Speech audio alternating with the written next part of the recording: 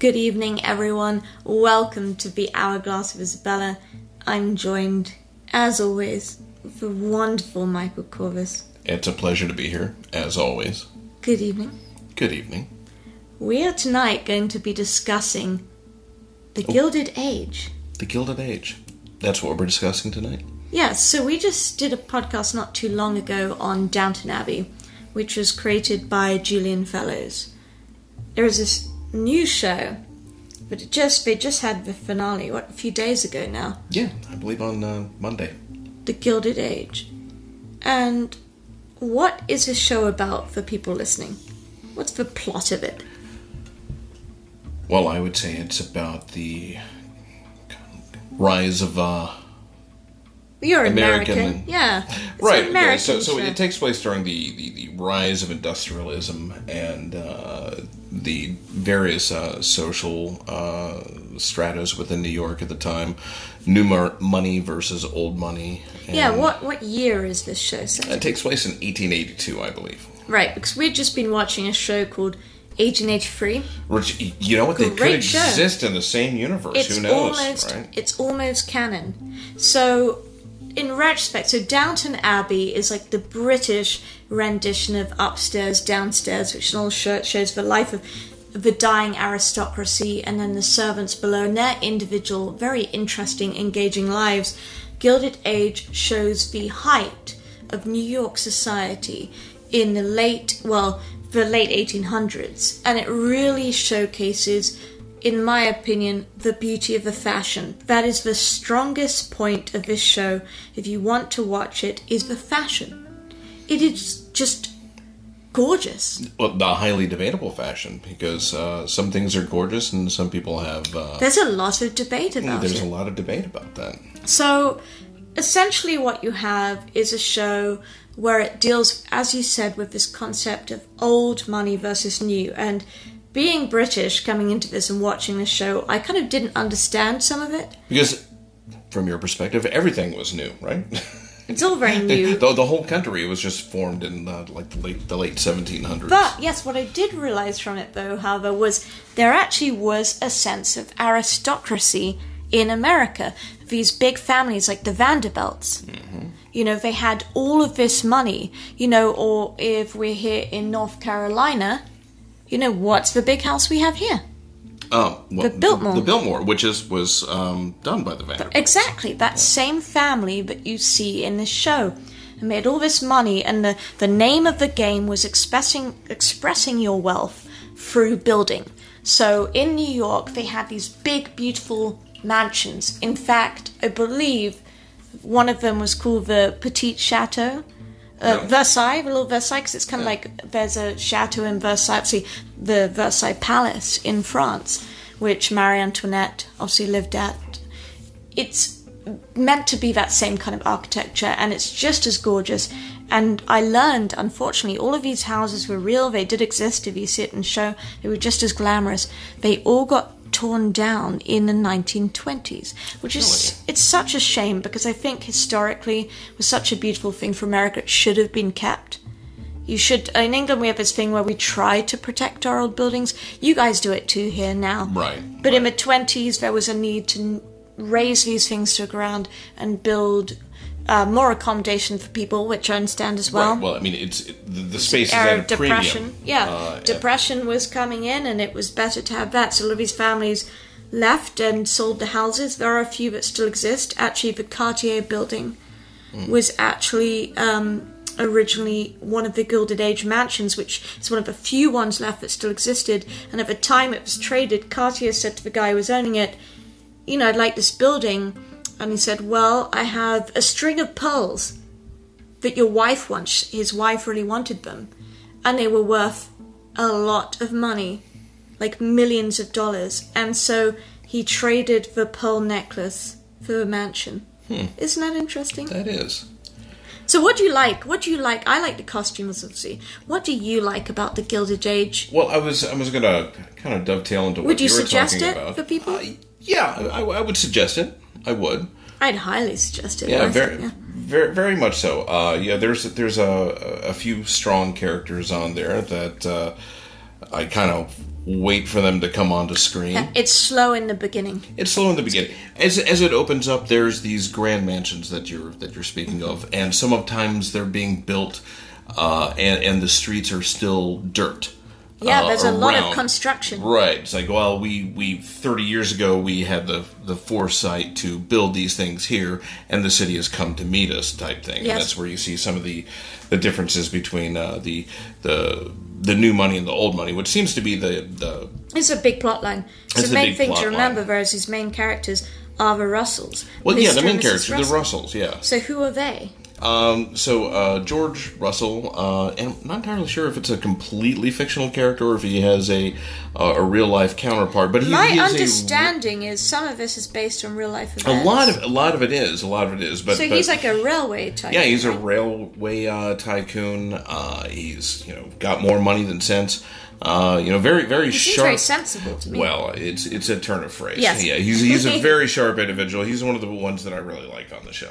Me too. And cool. he's got a lot of sense. So, but he would be what you consider the new money, and his wife is, while he's busy, dealing with everything. They don't come from aristocracy. They come from very humble backgrounds. Very humble beginnings, and he, by hook or by crook, might or right, he makes it in the railroad industry, and he's coming up. He's got a lot more money than he knows what to do with at this point, but his wife sure does, and she wants to get into society, into New York elite society, and so that's where the division is between these. So let's talk about old and new. Agnes.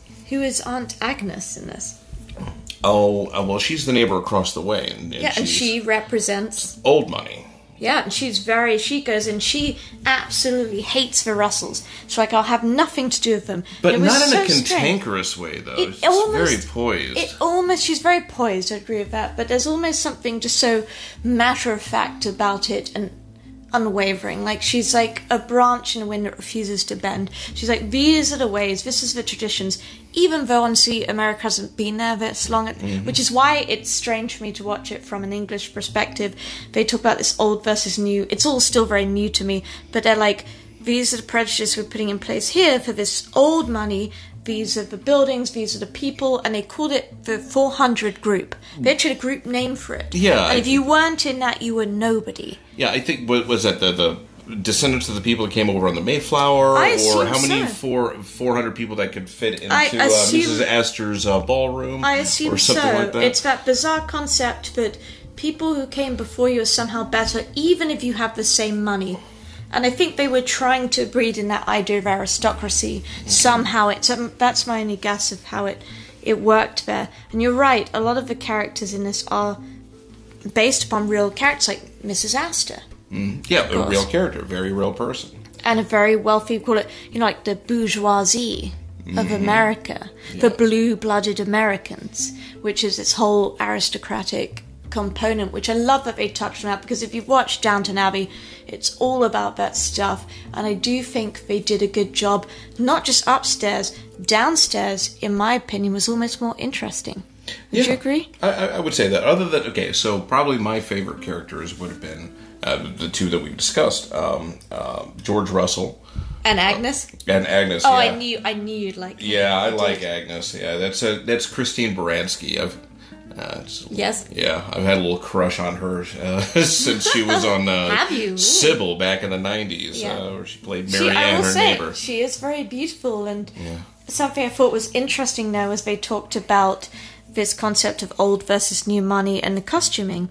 In fact, that was deliberately tackled. I have a couple of groups on Facebook which I participate in where they'll discuss the costuming, and a lot of people would get upset. They'd be like, well, I hate this costume, or I love this costume. And I did a bit of research on it. It actually turns out it was purposeful.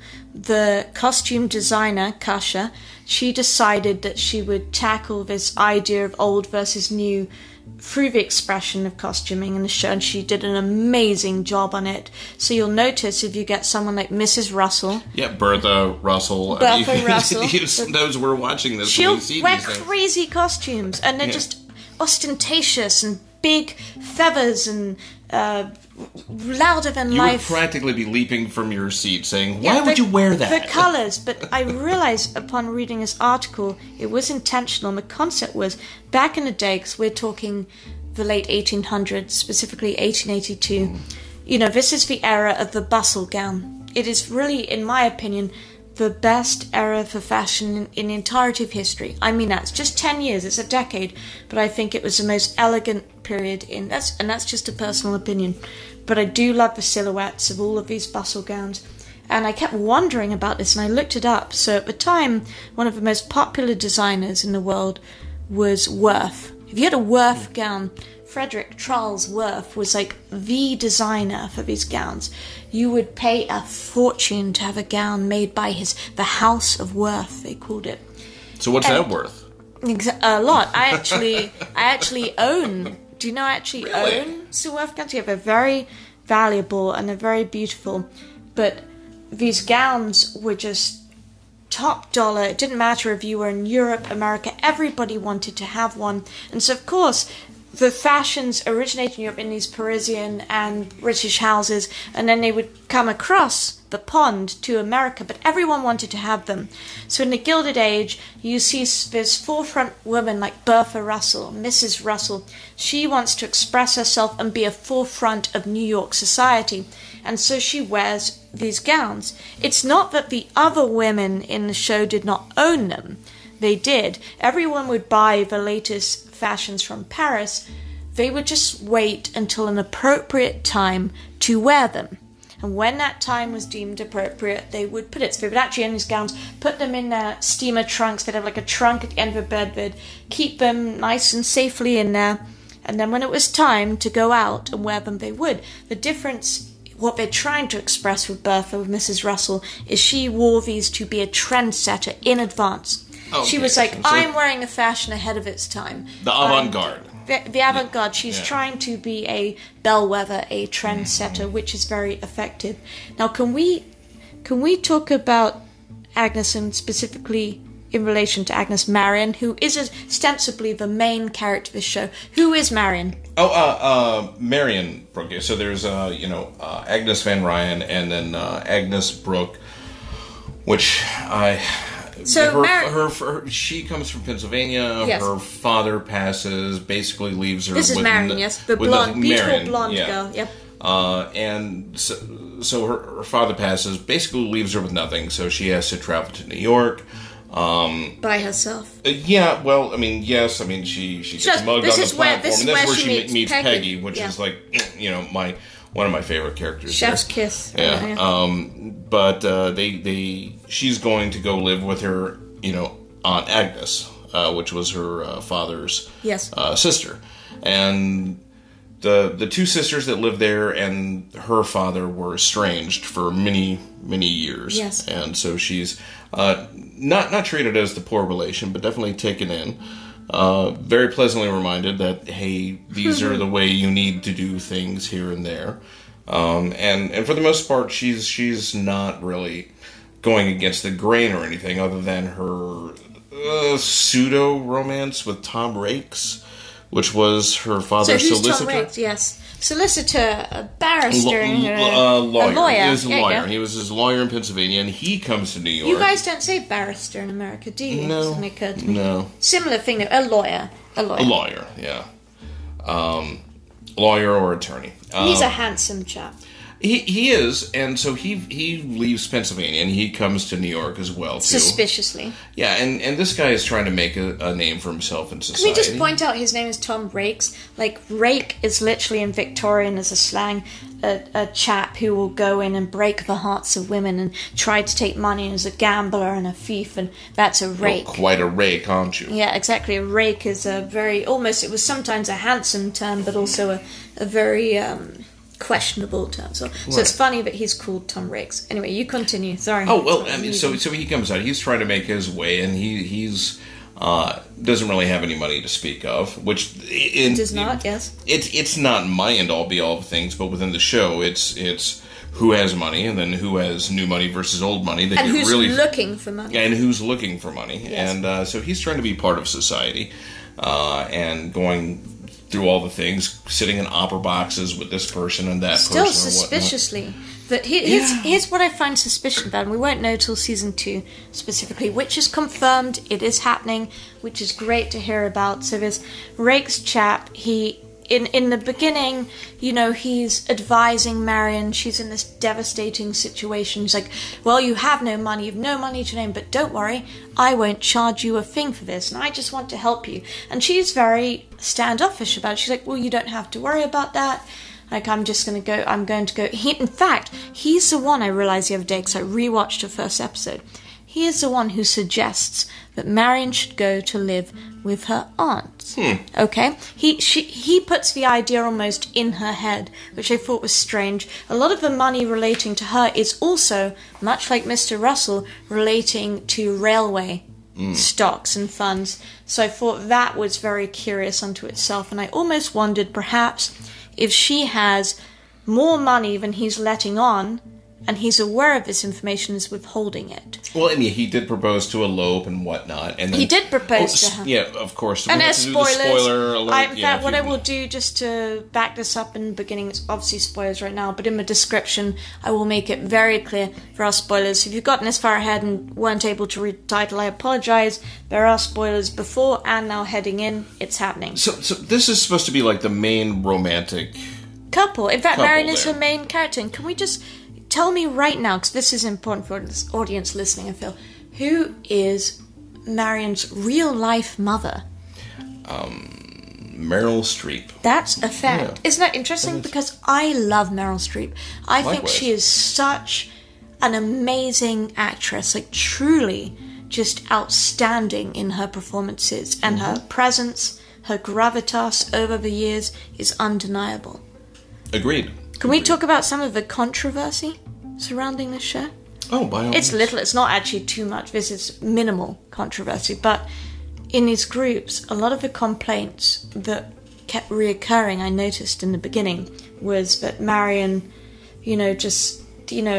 that the actress portraying her, the acting was just bad, continuously. And also not just her, but the character Tom Rakes. Mm-hmm. The acting was poor. The characters didn't have chemistry. It was difficult, sometimes painful to watch on screen, these interactions. And I looked at it, and I listened to the concerns seriously and looked through it, and I thought, is it the acting, or is it the script that these actors are legitimately having to deal with and make the best of? Because if you have a difficult script to go through, perhaps it's not even difficult, perhaps it's just that it's a little bit boring to read. Mm-hmm. There's only so much you can put into it without the acting looking outlandish. So I feel, here's my hot take on it, I feel my hot take is that the actors aren't bad in this situation. The script perhaps didn't allow for enough growth, and if the script would change a little bit in the future, and it's okay to have character development, I feel. Right, over a longer arc. Over a longer arc. So let them start out low, and then they will listen. I guarantee these actors will even listen to a criticism that's been offered, and I think they will come back better than ever, is my bet. Absolutely. I mean, so my basic position on anything is, like, you don't see me going off on tangents about, how bad this movie was, or how bad this was, or, anything whatsoever. The reason why, because I haven't made a movie myself. Okay? Likewise, I'm not going to criticize the 747. I've not built one that I've flown on myself. Oh, the plane? Yeah. Right, yeah. right. So I'm very reserved when it comes to things. What did you feel about Marion and Tom and that acting, personally? I didn't get a whole sense of chemistry. I kept waiting. I waited for it too. I was waiting for the moment where it's like, okay, here's this guy that's ostensibly been kind of a Boy Scout, despite the name Rake. Or Rakes. Yeah. He seems very good. He's quite the opposite, actually, in his thing. Yeah, but... Until the last episode, obviously. I don't know. What's the word floating around now? Himbo? I don't even know if you would qualify him as a himbo. just like a good guy, someone most likely to be your best buddy or your friend. I wasn't detecting a whole lot of which is why I thought chemistry. That's why I thought he was a candidate to be a villain. Right, exactly. I was kept waiting for him to do the big reveal. But it's they like, haha, that. I've been stashing the fact that your father really died a millionaire, and I'm only courting you, and so he could twist his mustache, which he doesn't have. I do love a mustache. Right, so he could twirl it and tie her to a train track or something, like would be... Yeah, I know exactly what you mean. In the era. On that last, let's talk about that last episode for a second. They kept drawing us out, and several women kept coming to Marion and saying, hey, we want to warn you about Tom Rakes. And every time she blew it off, no, he's a good guy, he's a good guy. And I kept waiting. And Agnes. Peggy was actually in support of him for a great deal of it. Peggy did warn her too, so...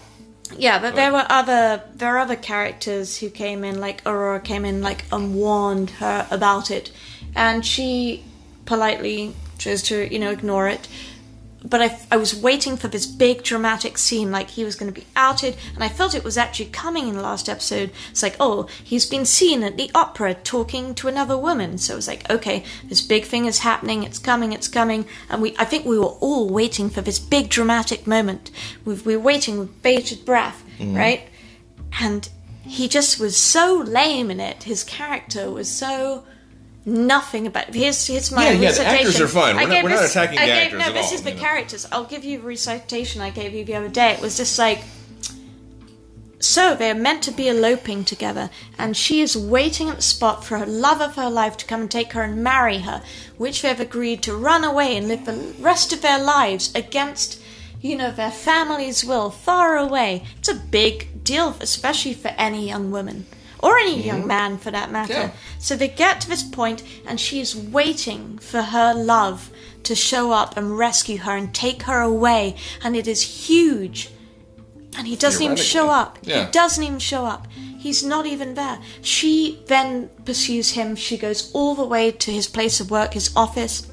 And he's there. He's not hiding. He's just sitting there in his office like, la la la, nothing's happening. And she's just like, hey, remember me, who you're meant to be eloping with? And he's like, hey. She's like, yeah, we were eloping. He's like, yeah, sorry about that. She's like, yeah, that sucks. And he's like, yeah, it kind of sucks. You're paraphrasing, but yeah. Yeah, this isn't the actual script. This is how it came across as if you were watching this as an invested viewer. Yeah, so that kind of sucks. Yeah, well, I liked you. I liked you too, but I heard you're a opera woman. Yeah, that's true. I just kind of want to live my life and it was like a modern breakup. I just want to live my life and okay, that's cool. And he's like, you want to still be friends after this? And she's like, I don't know. Not really. Not really. No, and he's just like, that's okay. That's cool. Yeah. And he's like, you going to the ball tonight? Or, that's the whole thing. Like, so, whatevs. Maybe it's the kind of breakup that you could have comfortably done via text. It's like you didn't have that much invested in it. It felt like neither character was invested. Painfully so, while pretending to be invested on camera, and that was difficult to watch. And all I wanted, just to get back at this Rakes guy as the character, not the actor, is when they were at the ball, because they had this big, beautiful ball that Mrs. Russell finally threw, and it was spectacular. It's actually based on a real event in history. Most lavish ball in history, actually, but, in America and New York. But I wanted him to see, Rakes, that is, her dancing Marion with Larry, who is Larry? He is the son of Mrs. Russell, right? Is that correct? Or son or nephew? Or nephew, some relation to that family. Yeah. So Larry. That's a whole other kettle of fish. Larry's the other suitor. Yeah. But he's definitely doing it for nefarious. What was your favorite scene? Since we're coming up on the whole show. I've got some characters I want to jump in on here. You want to know what I thought was the most interesting scene to touch upon? Because I think these things are important as well. It's like, I want to talk for a second here and discuss all the different characters. There's a bunch of things to discuss, and we're at 24 minutes. This might go a little over, and that's okay. One, I really enjoyed Peggy's character. Oh, yeah. I thought it was a breath of fresh air. Not only that, the Her costumes... and her family and everything else. But her costumes were just... They're the best costumes They of the were series. outstanding. They were beautiful. They were just so well crafted. There are other characters, and I'm just like, I either love the costumes or I hate them. Every single costume that Peggy has had throughout that show, I've loved. So for those of you who don't know, Peggy is the character and friend of Marion who appears in the first episode. She actually saves Marion's ass when she is on the platform, doesn't have a ticket. The ticket, it goes missing. Yeah, there's a couple of gentlemen. It gets stolen. It gets stolen. They feign a fight in order to pick to steal her bag, so she really doesn't even have a ticket or anything else. Right. So and she doesn't, and she goes over to Peggy, and Peggy is African American. Yeah, Peggy wants to help. She wants to help, and she does help. She actually does help her. Yeah. But the time, and I think it's important at that time. Things were very different. So when she's trying to go on the train, she's like, well, why can't you? She's like, well, we're not allowed to do that. And I think it illustrates beautifully the differences of that time. So they become fast friends. They go back to New York, and Peggy actually ends up working for Agnes. Yeah, as, not the stenographer, but her, It's like a secretary type job. She actually writes...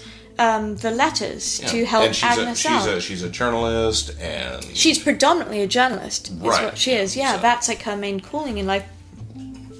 And her family are actually very, very well off. And what I think it illustrates so beautifully that a lot of people don't usually realize is that in New York in the 1800s there was a mass of wealth that originated from the African American population. They actually had an entire elite society, which is just beautifully done in this. The brownstone houses, even Harlem, all of these places are beautifully depicted within this. And there's this great scene. Because you ask me, what's the scene? It's the shoes scene. I know. I know that's where you're going. Her complete lack of awareness in the situation. Awareness or nuance at that point. But here's what I didn't understand about it. So I'll give you the scene and then we'll talk about the awareness in it. So in the scene again with the actors is that Marion comes to visit her friend Peggy, who she's never been to her house before. And it's important to note, Peggy does not invite her to her house. She shows up uninvited while her family are there. It's a beautiful house, and she's brought a carpet bag, which is kind of like an old-fashioned bag that you could store things in, and she has a bunch of shoes in this bag. She comes into this beautiful house, and she's standing there in front of Peggy's family, and they're like... Very wealthy family. Very wealthy family. Like, and what's in the bag? And she's like, shoes? It's like... What are shoes for? And obviously the narrative here is that Marion was thought her family would not be very well off, and therefore she would want to charitably give them these old shoes, and the old shoes are old. That was the cringiest scene I have ever... I mean, it was meant to be. It was meant to be. It was meant to be. It was almost unwatchable in its entirety there. And the as I recall, you screamed and ran away from the couch. I did. It was just so unwatchable at the time, so it was awkward, and they tackled it very well, I feel, with it, and illustrated, the exact point you we're don't know what talking you about. think you know. Yes, especially about that time. So I am very pleased that there is a show that is now, to educate people, to show people like this is actually the different backgrounds, and I think that is beautifully done. Again, the costumes. That is absolutely chef's kiss in there. Like, you should check out all of these characters' costumes.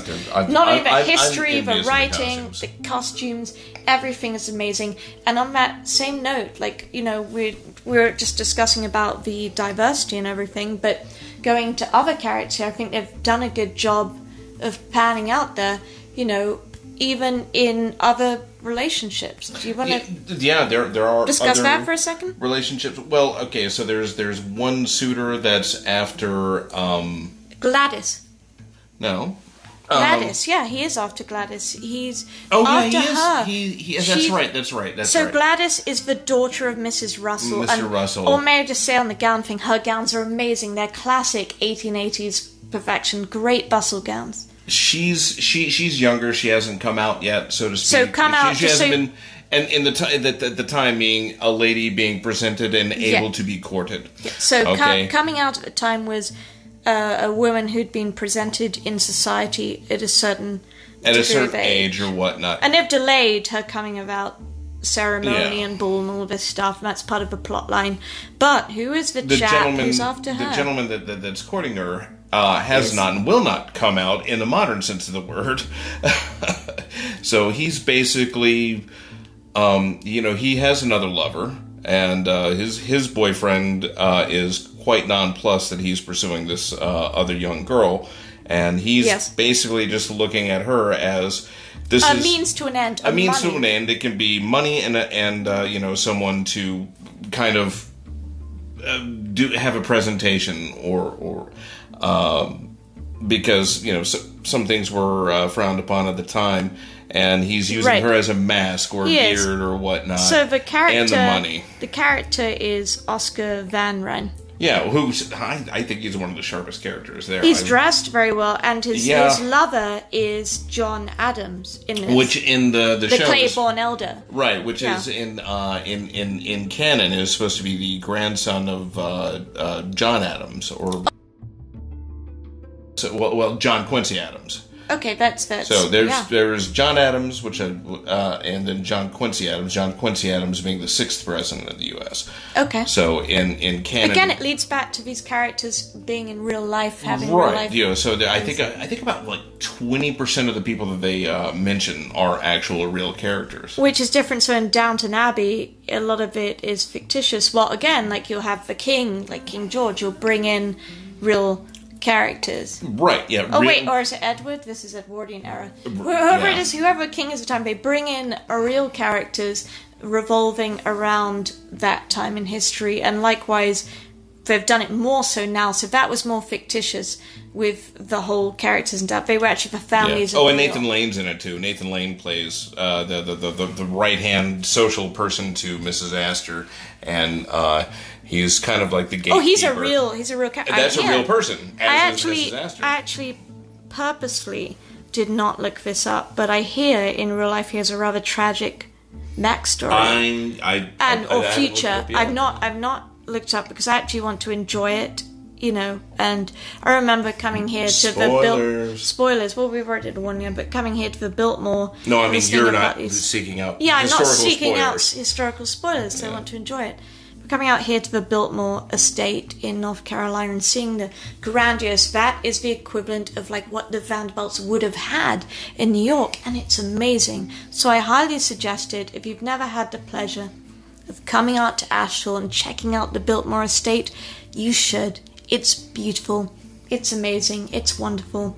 And we've talked about this band. I love that they had that degree of gay representation as well within this show. The two characters there. And their costumes, again, are just chef kiss. They have this moment where they go out to Rhode Island. Yeah. And Rhode Island is home to all these big estates. Yeah. And he goes out and his lover follows him. Because he's trying to get Gladys to Newport, Rhode Island. Yeah. And it's this beautiful straw boater hat and beautiful sharp suit, and he just shows up like, I'm here. Yeah, these were the costumes that I was looking up. Oh god, they're for my own design. Well, and I will say for my own wardrobe. Thank you very much. For all the genders in the show, the costumes are just. Again, it's like the 50th time I said it, but I mean it. The costumes are worth a watch alone. Ask me what my favorite scene was. What was your favorite scene? I have two. Okay, well, give me both of them. Okay, one. When Mr. Russell, a very, very powerful man, kicked the maid out of his bedroom when he realized it wasn't his wife. So give us backstory. What happened now? They had a maid. I don't know if it was a housemaid or a lady's maid or whatever to his wife, as she had aspirations. I think it was the lady's maid. Yeah, she had aspirations to try and replace her, and she slipped into his bedroom one night, which they had separate bedrooms, I believe. Which is very common. Don't think that didn't mean they didn't love each other. No. They would go and visit each other just like everybody did it. If everyone had the availability of space, that would probably be a good thing to do. But she comes to visit him, trying to seduce him. The maid, yeah. Yeah, the maid. He gets up, puts on his robe. And she's beautiful. Oh, yeah. She's gorgeous. Tells her in no uncertain terms to get the hell out. Because he loves his wife. That's right. I was waiting for him to be a bad guy, because I like this guy. And the other scene is when people try and get him on the business front. And he they're trying to destroy his reputation. Destroy him, his reputation. Through rumors. It's a whole setup. Oh, it's a whole setup. And they're trying to ruin his whole life. Actually. Yeah, they're trying to bankrupt him. He plays the game harder, and he has all of these guys coming back to him. They call it the Pinkerton. Yeah. Do you know about Pinkerton? Well, the Pinkertons were like a lot of investigators. They were like an investigation agency. Yeah. You'll see that if you've ever watched Deadwood. They have a lot of that in there too. Yeah. So those are my two favorite scenes. So I guess you could say like the character that I like most on there is probably George Russell. So. I could associate with him a lot, actually. Yeah. You and he are very similar in that. Yeah. Yeah. We're sitting at 35 minutes. Well, I know we've gone over, but we have to discuss one more thing. Let's talk about the downstairs. We've talked so much about the upstairs. Can we just talk about the chef? Oh, yeah, the French chef. He comes across the characters impeccably French, has this French accent. He is perfectly French. And what happens with him? You find... Okay, well, was it just a spoiler central now? Okay, this is all spoilers. Yeah, we assume you've watched the whole thing. Right, so we find out that he's from Cleveland, Ohio, or something like that. Yeah, I think it was Cleveland. Yeah, I think it was Cleveland. It? I'm on a planet called Cleveland.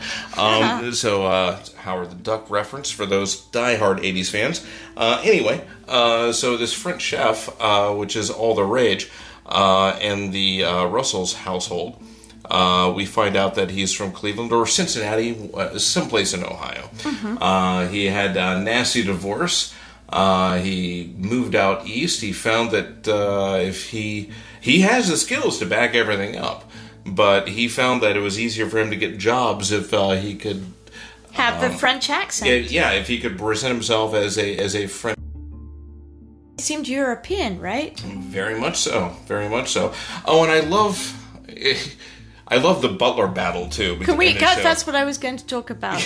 Okay, you ready for the butler battle? Yes. So Miss Van Ryan, she's got a proper English butler. His name is Bannister. Bannister, great name. I felt like I really do like this story because it's like, okay, so she's got this great British butler, just like with Mrs. French. Van Ryan has Bannister as a butler.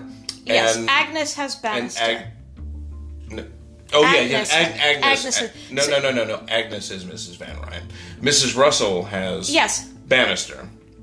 No, Bannister, I believe. Oh no. Who's the other chap then? Agnes Van Ryan has Bannister, the English one. So which is Simon Jones, the actor. Right. Okay. And the Russells have church. Okay. And so the Russells have church. But when they find out that they're going to be entertaining, you're wrong. Character. You're wrong. Bannister actually belongs to Agnes. Right, Agnes Van Ryan. Okay, yeah. So that's what I'm saying. Okay, cool. Yeah. So Bannister, who's the British butler, who belongs to Agnes, because back then these characters really wanted this European flair. And she's the old money character. She's the old money character, so of course she cares about having a British butler. Church belongs to Mrs. Russell, who is across the road in this big palatial home. Mrs. Russell really wants that European influence, which is why she has this French, in quotation, chef herself. What happens in the story is that she basically ends up not quoting, but not stealing, borrowing Bannister to come across the road to show the correct British way, very Downton Abbey, to set a place at a table. Well, he's over there to give advice to church, and then she comes in. She sees it. Yeah, this is another one of my favorite scenes. So she's there and says, "Why don't you just be here for this luncheon or whatever it was?" She offered him a large amount of money. Right, it was $1,000 at the time, which would have been the equivalent of 2 months' salary or something like that. He made a lot of money on that. Right, he made a lot of money on that. And he didn't tell Agnes. He goes and he sneaks out of the place. He says he has some family affair for the luncheon. Yeah, it's a beautiful scene. And he slips off. Well, Agnes finds out about it and then is giving him the silent treatment for the next 4 episodes. Oh yeah, it goes on and on and on. It's great. I actually love his character as well. Yeah. It's very equivalent. If you've watched Downton Abbey, it's very Carson-esque in my opinion. Yes. And he's just so happy to be doing his thing, and it does go back to that kind of this strange idea that if it's European, it's fashionable. So I have a French chef who's actually from Cleveland, Ohio. Mm-hmm. And I love that they actually kept the chef in. They didn't fire him, but they did fire him briefly. He comes back, and then they keep him because they realize how good he really, really is. Absolutely was. It was skill more than persona. And he's got this French accent. He keeps talking. I was like, well, we know you're from America now. You can drop it. And he keeps picking it back up. He's like, because to me, he says in this beautiful scene, he says, to me, it's my part of my personality. It's my persona. Yeah. I thought that was beautiful. Once you get in the character, it's hard to get out. And likewise, you've got this actual British butler across the road who Miss Russell wants very badly in this situation because it's about, I have the best things, I have the worth gowns, I have the things from Paris, all the best things from London, and it's all that very superficial, but here is the creme de la creme of society. And why are you putting this spoon here? Exactly. Well, if I were sitting at my place, I would put it over here because these are not going to be served with XYZ, whatever. I can't remember, but that was a great scene. And Church is looking, he's like, oh my god, what is going on here? It's beautifully done. Okay, so we've reached well over our time, which I'm happy about. We're over 40 minutes. I've really enjoyed talking about this with you, honestly. This has been a great podcast. How do you feel about taking time limits off of the podcast? No, I'm not ready to do it yet. We'll see. We'll see what happens. I tend to like to keep it at 30 minutes. Here's my theory, is if it goes over 30 minutes, it's not quite as fresh. And people do tend to get bored. Like if I'm listening to a podcast sometimes, if it's not particularly immediately engaging and I'm not drawn in, I tend to check out. So I think creating these bite-sized little podcasts, that doesn't mean in the future we couldn't have a larger thing if people particularly enjoy a topic and they want to hear more about it and the public suggest that, I would be open to that. All right. Well, we shall take a poll. See. Indeed, we shall make a poll. And I do believe we are going to be making a website. We actually have been doing a bunch of interviews with other podcasts recently. We've been going out of our boundaries and doing those things, which has been fun and enjoyable. It's all about growth. And we are looking at doing video podcasts as well. So if you're interested, Matt, and you have us on the Facebook or anything else, and I'll start to put links to where you can find us for feedback specifically. But if you're interested, Matt, let us know. And if there ever is a topic you guys would like to hear about, let us know and we'll be happy to talk about it. Yes, please give us suggestions. Or even questions, and we're happy to answer them. So, without further ado, thank you for taking the time to tune in. Good night and sleep tight.